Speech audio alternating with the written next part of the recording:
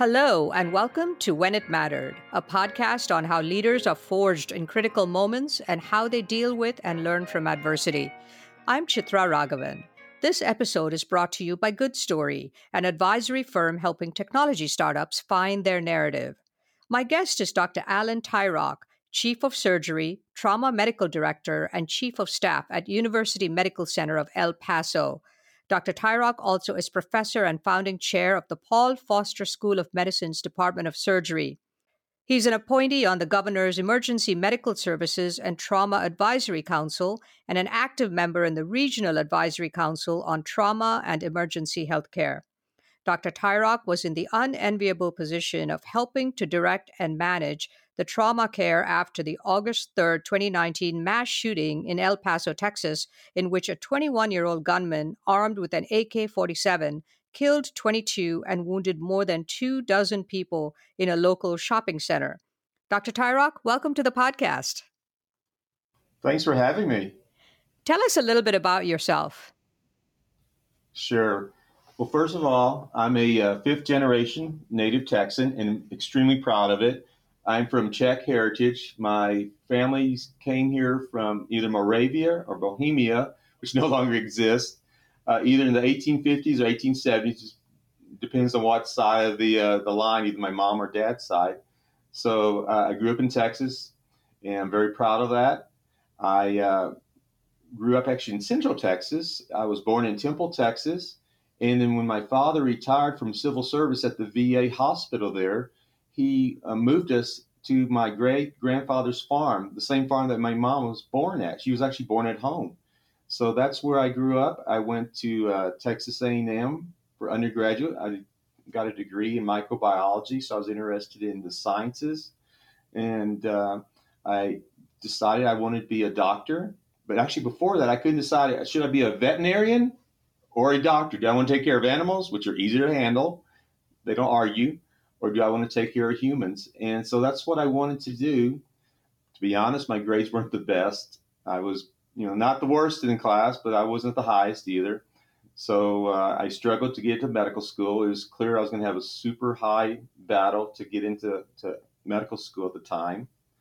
I even decided at one point that this is just not going to happen for me. So I went to apply for a PhD.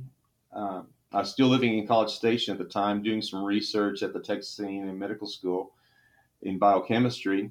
But I went to University of Texas in San Antonio to apply for a PhD program. I interviewed there. And even then, I sort of made the comment to the interviewers, like, well, I want to get into medical school, but, my grades aren't that great. And he said, yeah, your grades aren't that great. But you probably shouldn't say that when you're trying to interview for a PhD, when you're looking at something else. And so I did my interview. They said, well, we'll get back with you. I remember getting in the elevator. There was like 4 medical students in the elevator with me. And I looked at them. I'm like, dang it, that's what I want to be. I don't care. I want to do that. So I drove home. It's about 100 miles. It was raining cats and dogs. Typical spring thunder shower season in Texas. And it was, you could barely even drive. You couldn't see despite the windshield wipers, and it was lightning and thundering. And I just started crying, saying, I want this. I got to do this. I got to figure out how to do this. And I remember even praying to God, saying, God, if you can get me to be a doctor, I promise you, I will be the best I can do to take care of the patients. So a very dramatic moment. It really was a dramatic moment. It might be a little bit too melodramatic here, but it really did happen. One of these back roads in Texas, in Central Texas, nearly part of the East Texas area, driving through there, nothing but pastures and cows. And all of a sudden, the rain quits, blue skies. And I said, you know what? I'm going to make this happen somehow with the grace of God. So I tried to get in medical school. I took my MCAT. The scores were not that good. I was able to interview at a couple of programs, did not get accepted. And I said, you know what, I'll just try again. And I did that, and I got in the next year. And I went to University of Texas Health Sciences Center, which is in Houston, Texas. Worked hard. Once again, my grades were average at best. But as they say, what do you call the person that's last in your class in medical school? You still call them a doctor. So I graduated medical school. I did not match into surgery because that was something I really wanted to do. I went to the Texas Heart Institute. I saw where Denton Cooley was operating, one of the world-class cardiothoracic surgeons. And man, I said, that's what I want to do. I want to be a surgeon. But I did not match in a categorical spot, which means that gives you a guaranteed 5 years if you're doing a good job in a residency program. Didn't get in, but I did a preliminary year in general surgery at Baylor College of Medicine there in Houston, predominantly at Bentall Hospital. The chairman of surgery at the time was Dr. Michael DeBakey, who was the premier surgeon that everybody knew he was. I mean, the guy operated on kings and queens and all type of dignitaries. Very hard program. Went through that year successfully. Would not ever want to repeat it again because it was not fun, but it was one of the most exciting years of my life. And I got accepted for a second-year position in Phoenix, Arizona, under Dr. Stone, who was the chairman there, a very well-recognized trauma surgeon in his day.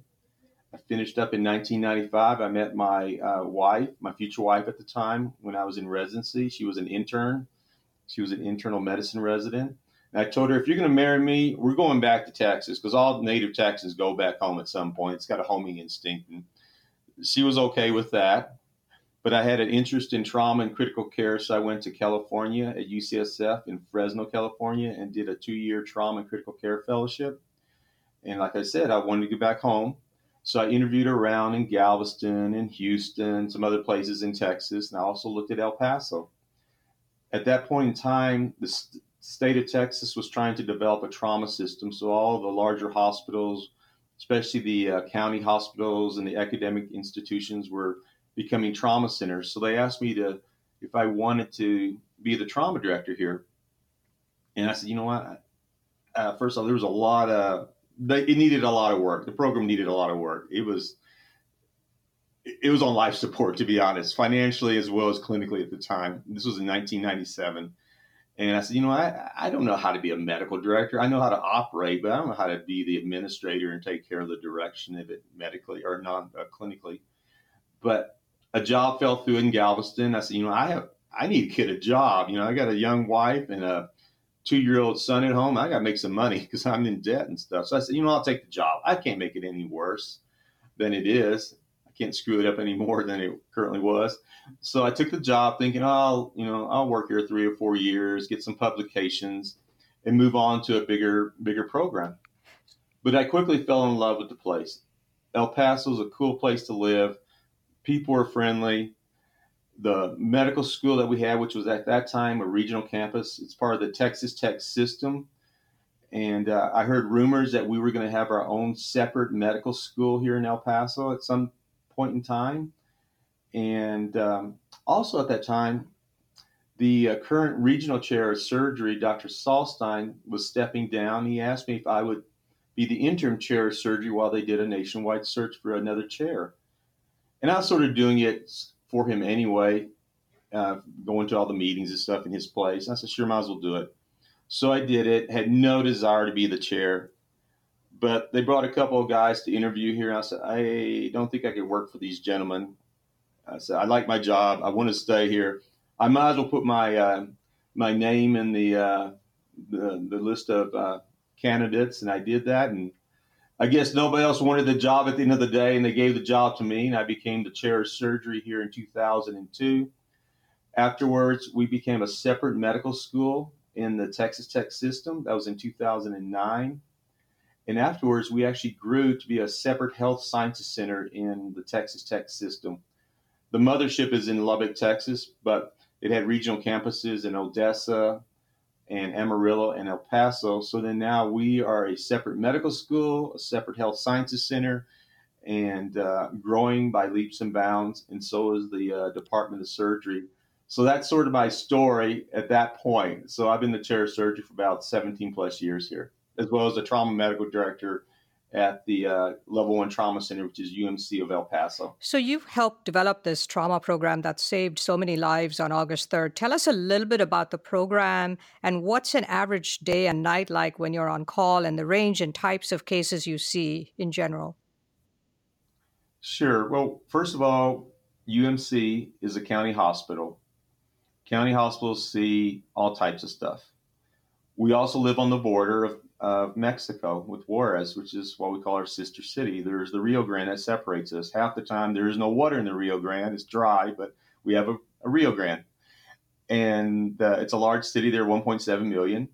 El Paso is about 850,000 population, growing very quickly. So we see all types of stuff when we're here. When I first came here, our trauma census, our average admission would be 5 or 6 patients a day. Annual trauma admissions of just under 1,300 patients that we would admit. We are now admitting over 3,000 patients. We take care of adults, we take care of kids. We have a lot of geriatric trauma patients. We cover now 1.3 million individuals over a 43,000 square mile radius in Texas and southern New Mexico. We're a regional referral center for trauma. But we also cover various surgical specialties. You know, when we're on call, we may take care of somebody that has an abscess, what we call butt pus, which means they have pus around their rectum. Probably see 1 or 2 of those a day, and we take out 1 or 2 appendectomies a day. But we see a lot of trauma. Just the other day, we had a lady that got stabbed in the back of her head. The knife actually lodged into the back of her skull, went into her brain. Terrible head injury. A lot of car wrecks, a few shootings, a few stabbings. 92% of what we see is blunt trauma, either due to people crashing their motorcycles, crashing their cars, or doing silly things like riding ATVs. And a lot of falls, a lot of older people that are falling. That's sort of like the growing trend. So we see a lot of that. So a little bit of everything, but we're not a knife and gun club like let's say in Baltimore or in Chicago. It's mostly car wrecks that we try to injure ourselves. So, on that Saturday, August 3rd, when the shootings began, you were actually out of town at first, which made it all the more difficult for you to direct the triage efforts. Where were you and what were you doing? Yeah, so full disclosure, I was in Las Vegas. My mother-in-law was celebrating her 90th anniversary. So her children got together a couple months before and said, how can we celebrate this with her? And it was on her the bucket list, that she wanted to go back to Las Vegas. She wanted to go to Circus, which probably would not be on my top 5 list, maybe my top 10 list of places to go to in Vegas to spend the night. You know, I'd probably go to Caesars or somewhere else, but that's where she wanted to go because that's where her kids and her husband went when they were younger. They would go there. The kids, I don't know if you've ever been to Circus, but it's, first of all, it's very old, sort of decrepit. I shouldn't say that, but it is. It's got like a midway inside. They got like a carnival type atmosphere. They got entertainers and stuff. So that's where we were staying. And that Saturday morning, which was August the 3rd, I remember waking up.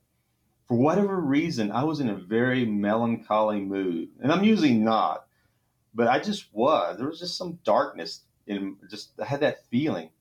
So I finally got out of bed, took a shower, and everybody else was half asleep or still sleeping. And I just cruised down to the basement at Circus and used my voucher so I could get my free breakfast buffet. So I had my breakfast buffet. I was sitting there, and then I got a text on my phone saying active shooter, Walmart, and whatever the street address was. And to be honest, we get those fairly frequently, maybe like once every month or so. It's usually nothing. It's either somebody that was walking around that looked suspicious, but not real, or it was just a guy that shot off a gun for some reason. We like to shoot guns in Texas, but this time it was real. So I called the nurse in charge of the hospital. We called him the AOD, Administrator of the Day. I called and I said, Kennedy, is this real? And he goes, yeah, we're getting 4 to 5 patients, maybe more. So I immediately texted the trauma surgeon on call, Dr. McLean, and the trauma surgeon who was coming off a call, Dr. Alex Rios Tovar, and I texted, said, we're getting 5 victims, maybe more. I immediately texted the CEO of the hospital and the trauma program director, and I told them, basically text the same thing. So then I called back the AOD and I said, give me an update. This is like not even within 2 or 3 minutes. He says, we're getting 10 plus patients. It's an active shooter. There may be 3, and there's multiple victims at the scene. So I texted all the other surgeons that were not on call. I said, I need you at the hospital, even my surgical specialist. including my pediatric surgeon, because I had heard there was going to be some kids coming. That was the initial thought, there was kids coming. So I said, man, I need to get my PD surgeon there. So, and I also called the orthopedic surgeon. I said, you're in charge of ortho. You're in charge of pediatric surgery. I'm out of town. I'm coming in as soon as I can. So please take care of things. I called the person that's in charge of the blood bank, said, I need you in the hospital to help coordinate that stuff. So then I ran upstairs to the hotel room and told my wife, get me back to El Paso. And she didn't know what was going on. I said, turn the TV on. And she did, and they saw that. And she started making arrangements, and I was in my just not even jeans, just some shorts and a T-shirt. Didn't take my luggage or anything. I just jumped in a cab and went straight to the airport. Didn't even have a flight yet. But by the time I got to the airport, my wife had made arrangements on Southwest Airlines. And I tell you what, you can go through TSA very easily or fast if you want to. And I made it happen. I said, I got to go. I look like a crazy man, Price. I got to go. There's been a terrible event in El Paso. I got to get there. By then, some of the people had already started hearing that something was happening. And the passengers all just moved out of the way and said, get them to the front of the line. So I got to the front of the line, got to the place where you wait for the plane. And of course, like typical airlines now, we're 30 minutes delayed. So I finally get on the plane. We're still sitting on the tarmac. I'm making phone calls and texting people, getting updates. And they're telling me now maybe 60 victims. And it turns out it was 47 total. So they were pretty close at the time. Because when you get these kind of events, there's only so many rumors and things like that. So, they tell me, okay, it's time to turn off the phone. And, I got off the phone after I made my last phone call and think, oh my God, it's going to be a long trip, even though it's really not that far from Vegas to El Paso. It's about an hour and 20-minute flight. And I finally told myself, okay, there's nothing you can do now. Just say a prayer and take a nap because it's going to be a long haul. And as I told people, these things you start off as a sprint, but it becomes a marathon. So I tried to take a nap, and it was not a very restful nap. And then I woke up, and we were landing in El Paso. And as soon as the wheels hit the tarmac, turned my phone back on, and I had 56 texts. I'm like, oh my gosh, I can't even go through all these texts, and just as many emails. And I quickly scanned and saw which one's important.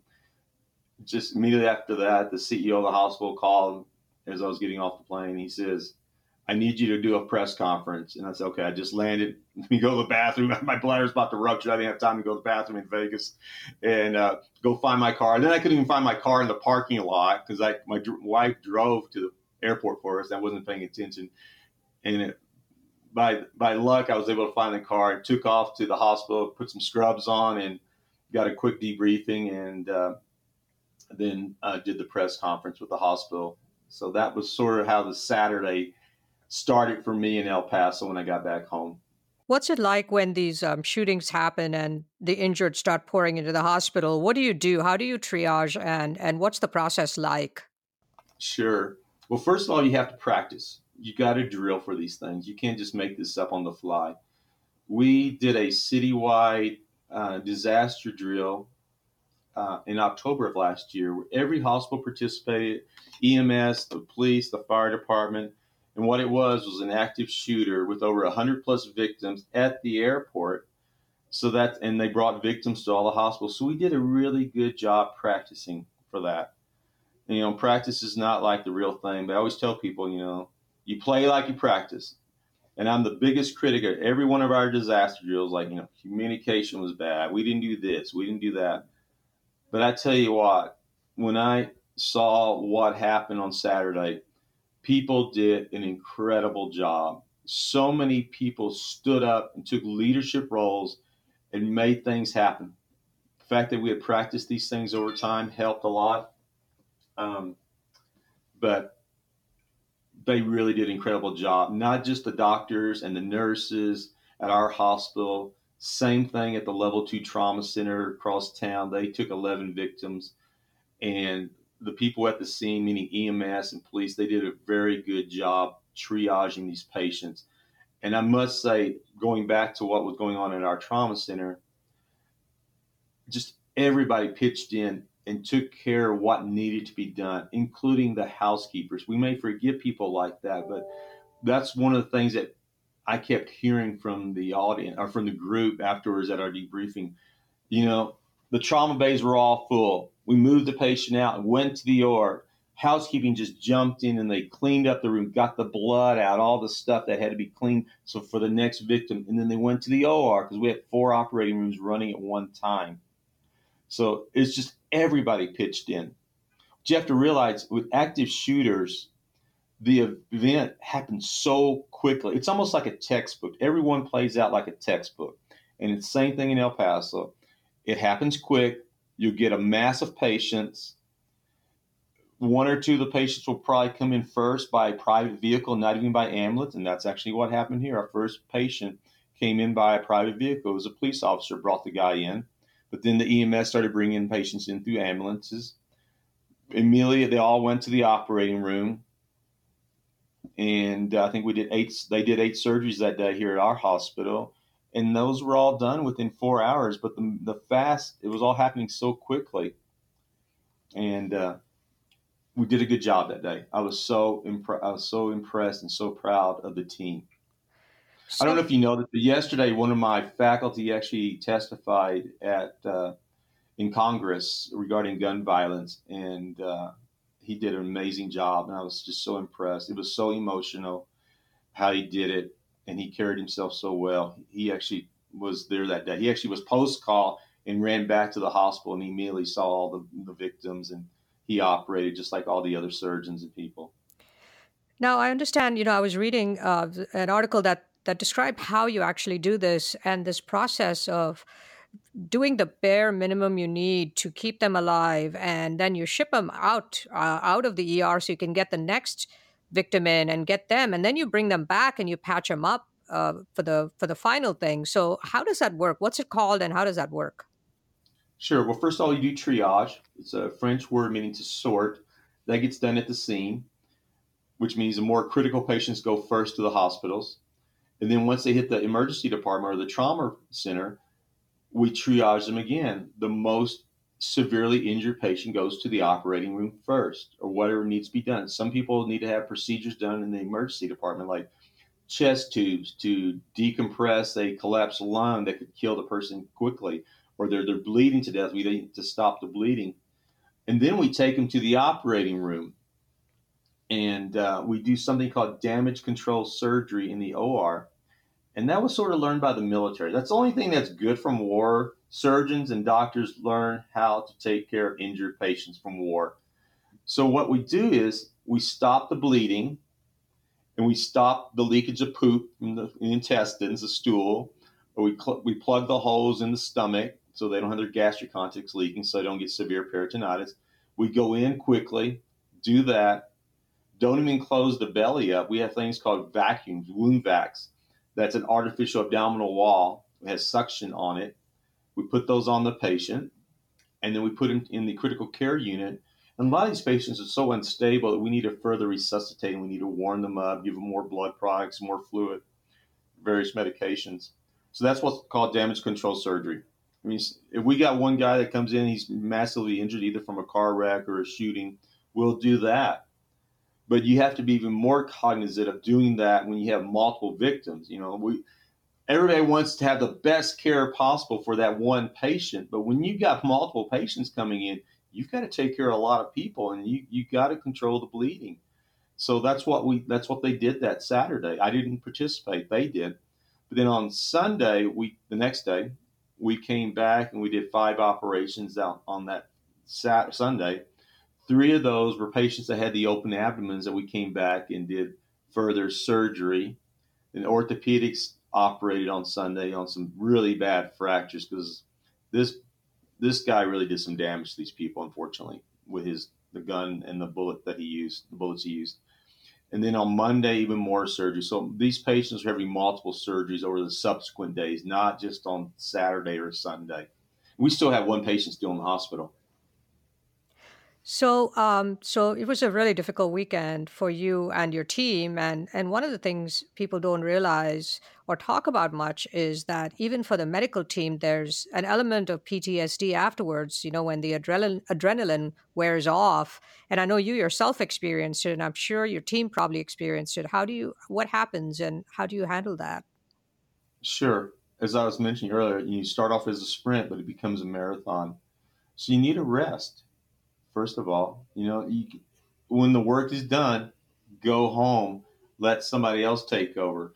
For like on that Sunday, the guys that were working on Saturday, I said, and they were actually to be scheduled to be on call again. So I said, no, you stay home till 1 o'clock. I'll take care of this with some other guys. We'll take care of that. So we did that. But the adrenaline does wear out, and at some point, it impacts you. I've talked to the trauma directors. I've heard people give talks on this from the Pulse shooting in Orlando, the terrible event that was in Vegas, the Fort Hood shootings that happened twice, unfortunately, at their military base. So I've heard the people talk. And the one thing they tell you is it will impact your faculty, it will impact your residents, it will impact the nurses, as well as EMS personnel and the police, because you're going to have guilt feeling like, well, I could have done more. You'll start second guessing yourself, and you just see so much tragedy. We're used to dealing with death, and we see that every day. But as you mentioned earlier, there was 22 people that died that day, plus 25 people that had severe injuries. Some of them really that are life changing. That will never be back emotionally or physically. So it's been shown in even literature that a third of surgery residents will suffer PTSD up to even 6 months after the event. So what we do is, and that's what we did, and we actually talked about that as part of our disaster drills. Don't forget the after effect. So we had counselors come in. We met as a group, like my department. All the residents and faculty got together and started talking about the event. It was led by one of the psychologists, and that was very helpful. We also offered professional counseling on a confidential basis if they needed. So we did that. The hospital did that. We even came together as a university on that Tuesday afterward, about 150 people, just to debrief, just to talk about it, and to also say there's support out there for you. It's okay. You're gonna you're going to have moments where you're going to feel just really sad. And it does happen. It actually happened to me. It didn't happen to me on Saturday, but on Sunday, it was a busy, long day cleaning up. But then all the politicians started showing up. So I had to be distracted from my clinical duties to take care of the political stuff. And you have to also remember, even though you're taking care of these victims, the usual work that we typically see in a level one trauma center or county hospital, people still come in. On Sunday, we had somebody with appendicitis. We had somebody with an abscess needing to be drained. We had the usual number of car wrecks and general surgery problems. And, the ER was dealing with heart attacks and strokes. So you're still being distracted. You're getting pulled physically for that, but you're also being pulled emotionally dealing with this other stuff. So that's one thing we face. I even talked to the medical examiner the other day, and it impacted his team that, with the PTSD. I know EMS has been impacted, so they have counselors. So it's a real thing, the PTSD, the emotions. But it got to me even on Sunday. I was walking in my car. It was like late in the evening. I was by myself. And all of a sudden, I just wanted to start crying. Just thinking, oh my gosh, this was our town. I never thought it. I always told people we're going to have a disaster. You always be ready. But I never thought it was going to be a mass shooting. The day before I was looking at Vegas, and when I was driving, just, touring Vegas, I was thinking, oh my God, how did these people deal with this? And my gosh, the next day it was us. I remember getting in the cab, getting to the airport, I said to myself, it's our turn now. And I was like, oh my gosh, what a crazy thought. I would never thought I had to say that to myself, but it really was.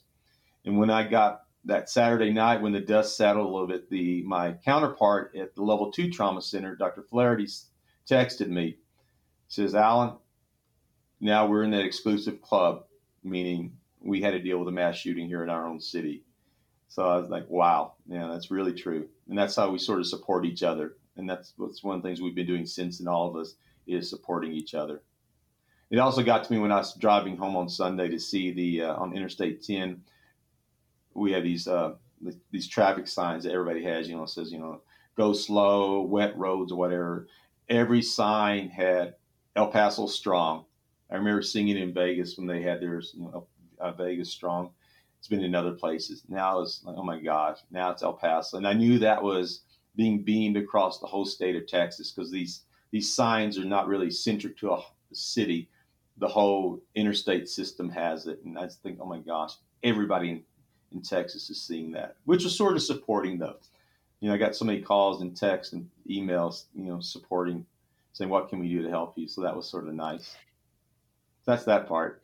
You talked to me earlier about this really interesting thing that you tell your residents, this idea, when you are in this kind of job, that sometimes you will have what you described as good deaths and sometimes you'll have bad deaths. Can you talk a little bit about that and why that is helpful to understand?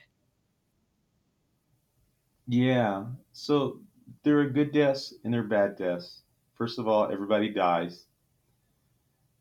And we have to realize, especially as surgeons, because we have to do a lot of stuff to make people better. Sometimes we have to actually, we're pretty invasive with our surgical procedures. So every time I operate, I can always look back and say, I could have done a better job, or this could have been done differently, but it went well. So I'm going to give you an example of a bad death, for me at least. It was a rough one. It was a Thanksgiving weekend. A 16-year-old girl came in, was in a car wreck. Her blood pressure was good, but she was very tachycardic, which means her heart rate was very fast. Her pulse was fast. She was very pale, which was already telling me she's bleeding internally. She's wide awake, crying, saying, I don't want to die, I don't want to die. And I reassure her, I'm not going to let you die.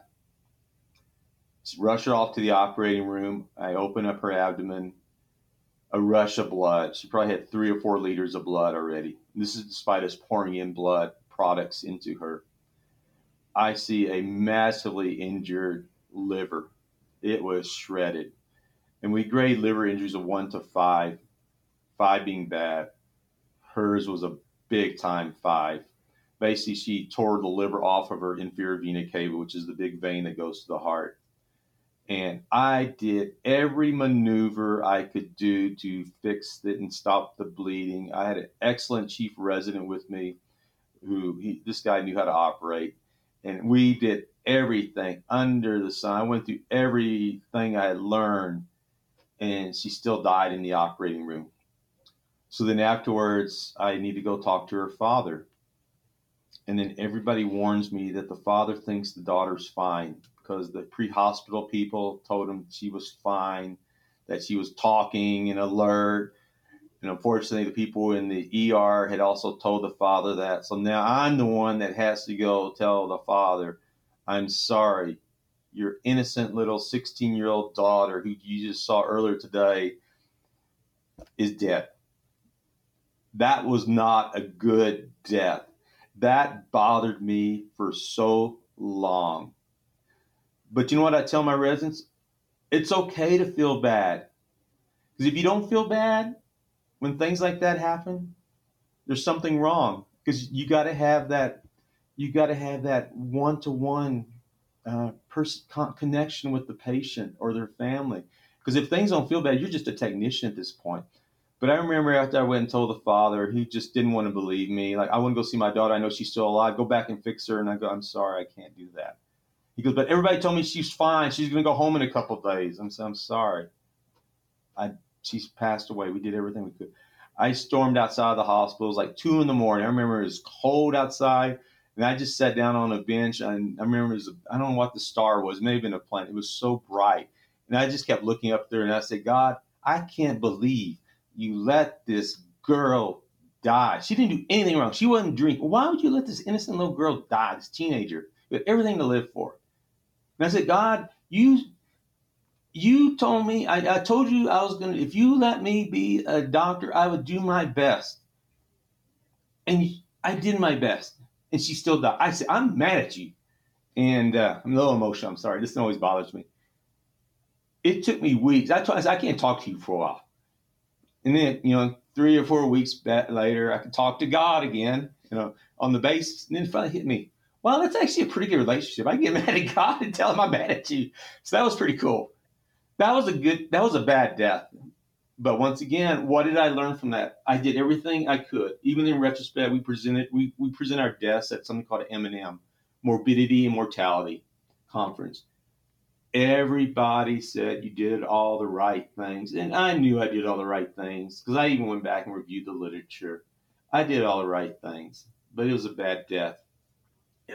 If I'm going back to the gentleman that I told you about, the interviewer and testified in D.C. yesterday, he talks about the patient he couldn't save in the trauma bay. She had lethal injuries, but he says, I still live with that. But what could I have done differently? We all told him you couldn't do anything. You did everything right. People die. So that, for him, that's a bad death. But I know, and he knows in deep in his heart and his back of his mind, he did the right thing. So I'm going to give you a couple of good deaths if we have time. Here's the first one. Hopefully there's statute of limitations out there. So I was in a resident, I won't say where, because I could be either in California or Arizona or Houston. This lady was hit by a car. She's what people call a street person, a transient. Her whole body was just all messed up. We couldn't save her in the trauma bay. We declared her dead. And the hospital personnel put her in a body bag. They put her off in a corner. Nobody around. There's this one area of the ER that actually was in the operating room because we took the OR that nobody hangs out. And they were waiting for the medical examiner to pick up the body later in the morning. This is like probably about 4 o'clock or so in the morning when I got involved again. This guy comes in. He says, that's my wife. We didn't officially get married, but I gave her a ring, and she's my everything. And I want to see her. I know I want my ring back. He says, but the problem is I can't bury her. I had no money. We both live on the streets. But I love my wife. Can I see her? And he says, because they all told me I can't go see her because she's now has to go to the medical examiner, the coroner's office. And I said, come here with me. So we snuck into a back door. Nobody was around in that room. I unzipped the body bag. He looked at her, started hugging her and kissing her. And it was just him, me, and the lady that was dead. And he grabbed her hand, was holding her hand. And he says, they're not going to give me this ring. I know they're not. She has no place to even be buried. They're going to cremate her, and then I'm not going to see her again. And I said, here. I pulled the ring off that lady's hand and gave it to him, zipped her back up, and that was that. It's very, very sad, but very good death because I saw the love between the man and this lady. Tell you what, if I do this now, I'd probably be written up in all kinds of trouble back then, but that's what I did.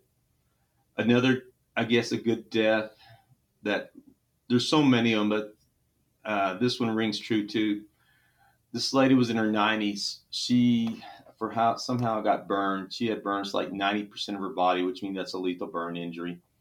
She came in, no family. She was in such bad shape. I said, we're not even going to transfer her to the burn center, which is 350 miles away. And because it's just, there's no point in doing that because I knew she was going to die in the next few hours. And let's just make her comfortable. And then out of the blue, a young guy came, probably in his 30s. He said, this is my grandma. I'm all she has. She's outlived all her other family. She's outlived all her friends. I just want to sit with her. And we sat there, he and I, for about an hour and a half, maybe longer, in the ICU with her. She was completely unconscious, and we were giving her morphine for pain. And he would just tell me stories about how his grandma took care of her. She was like his surrogate mom. And I just saw the love and the passion or the compassion that he had for his grandmother. And I sat there with him. I just felt like I couldn't leave this man because I just saw that. So that was a good death. Here's one more I just thought about. I always give this one to the nurses. They always want to hear stories when they come and join us. So I always meet with them for a couple of hours. We had a gentleman came in. He was in a car wreck. Actually, no, I think it was a motorcycle crash. He had broken his femur and shattered his spleen. And he was going in and out of consciousness because he was in such bad shock. The paramedics told me that he told them just before he arrived that he is a Jehovah's Witness and to not give him blood, no matter what. And by the time he got to me, he was unconscious, but I felt pretty comfortable with what the paramedics told me, that he couldn't get blood.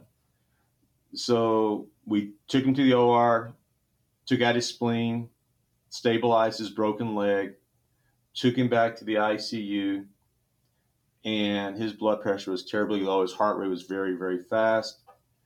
This is somebody that I would give blood to. I can guarantee you that this man would survive and would probably gone home in about 5 or 6 days. His wife shows up and says, he is not a Jehovah's Witness. Give him blood. His other family says, no, he is. The nurses say, just give him blood. I said, I can't. I have to honor this man's wishes, even though I don't agree with it, because I know if I give him blood, he'll survive. And his wife was so mad. It's like, I'm going to sue you, on and on and on. An attorney called, says, you got to give him blood. I says, no, we got enough information that that's what he wants. That's his wishes. He's an adult. I have to honor his wishes, even though I don't agree with it. And as I was meeting with his wife again, she's still yelling at me. The nurse runs in and says, he woke up. So the wife and I go and see him. And I asked him the question. I says, listen, I really need to give you blood. He shakes his head, no. I said, listen, if I don't give you blood, you're going to die. I'm going to be honest with you. You're going to die, and you'll die tonight. Do you understand that? He acknowledges that he understands that. And so we respected his wishes, and he passed later that night. Then I get a phone call from his wife. I'm thinking, oh, my gosh, I don't want to hear this phone call. She calls me and tells me, Dr. Tyrok, I was mad at you. I didn't want you to do that. But when we went and saw him, and I knew that's what he wanted, and I thank you for honoring him by doing what he said, not what I wanted. Even though he died, that was, in an odd way, a good death, because I have to respect the autonomy of a patient. Do what they want, not impose what I want. Yes, my job is to educate them, to tell them what is right and best for them. But at the end of the day, it's them. So I thought that was one of my good deaths, even though it was painful, because I knew we could have saved that man, and he was young. You also have to deal with some complex situations where the people you treat have probably done some really bad things, and yet you have to treat them like you would treat anybody else. Briefly, how do you reconcile that?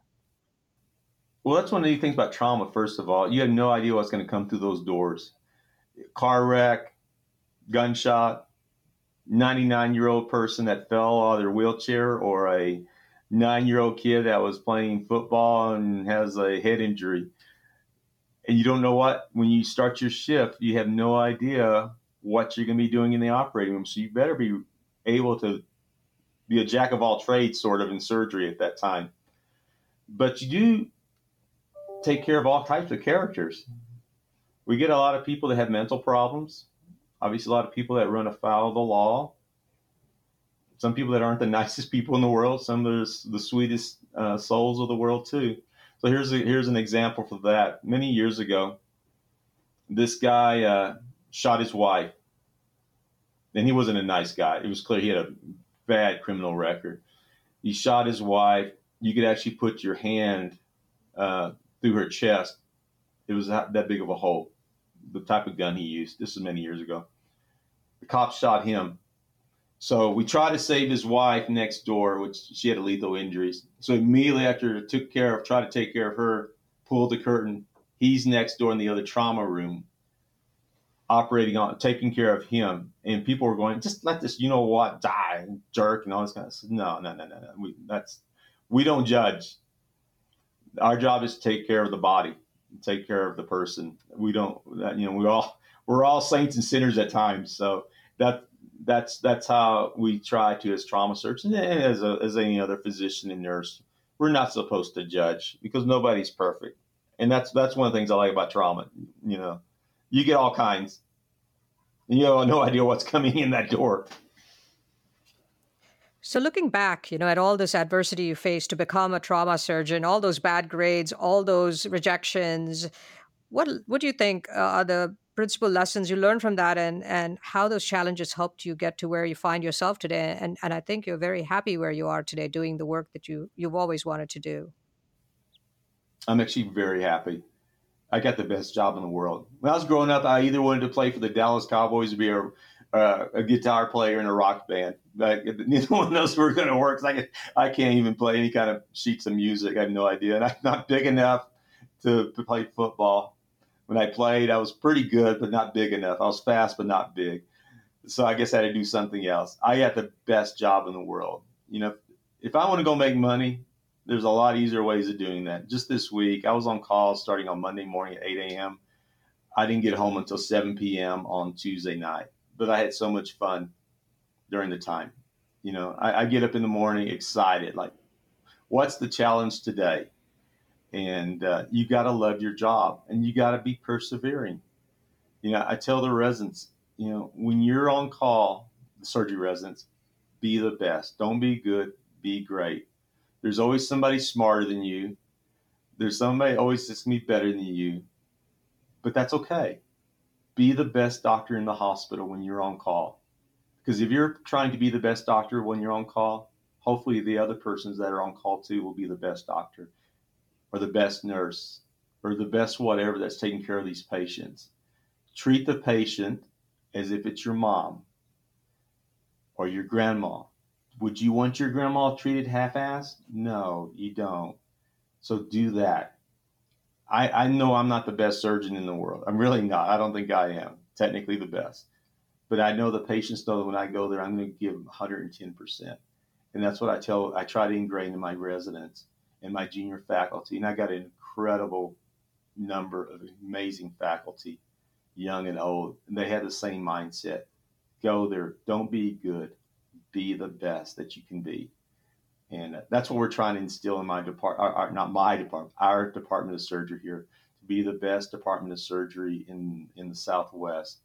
I tell people, El Paso is the 6th largest city in Texas. We're actually the 19th largest city in this country. We cover a big area. Why can't we be good? When I came here, we were a small surgery department, worked hard, put out good residents, taught the medical students well. But now I want us to be bigger than that. I want us to be strong academically, strong clinically, be a regional academic referral center for the Department of Surgery, and just do the best we can. So it's exciting. It's fun. This has been a great conversation, Dr. Tyrok. Thank you so much for being on the podcast. Thank you. Thank you for letting me talk to you this morning. Dr. Alan Tyrok is Chief of Surgery, Trauma Medical Director, and Chief of Staff at University Medical Center of El Paso. Dr. Tyrok was in charge of directing and managing the critical care of the August 3rd, 2019 mass shooting in El Paso, Texas. Thank you for listening to When It Mattered. Don't forget to subscribe on Apple Podcasts or your preferred podcast platform. And if you like the show, please rate it 5 stars, leave a review, and do recommend it to your friends, family, and colleagues. When It Mattered is a weekly leadership podcast produced by Good Story, an advisory firm helping technology startups find their narrative. For questions, comments, and transcripts, please visit our website at goodstory.io or send us an email at podcast@goodstory.io. Our producer is Jeremy Kaur, founder and CEO of Executive Podcasting Solutions. Our theme song is composed by Jack Yeagerline. Join us next week for another edition of When It Mattered. I'll see you then.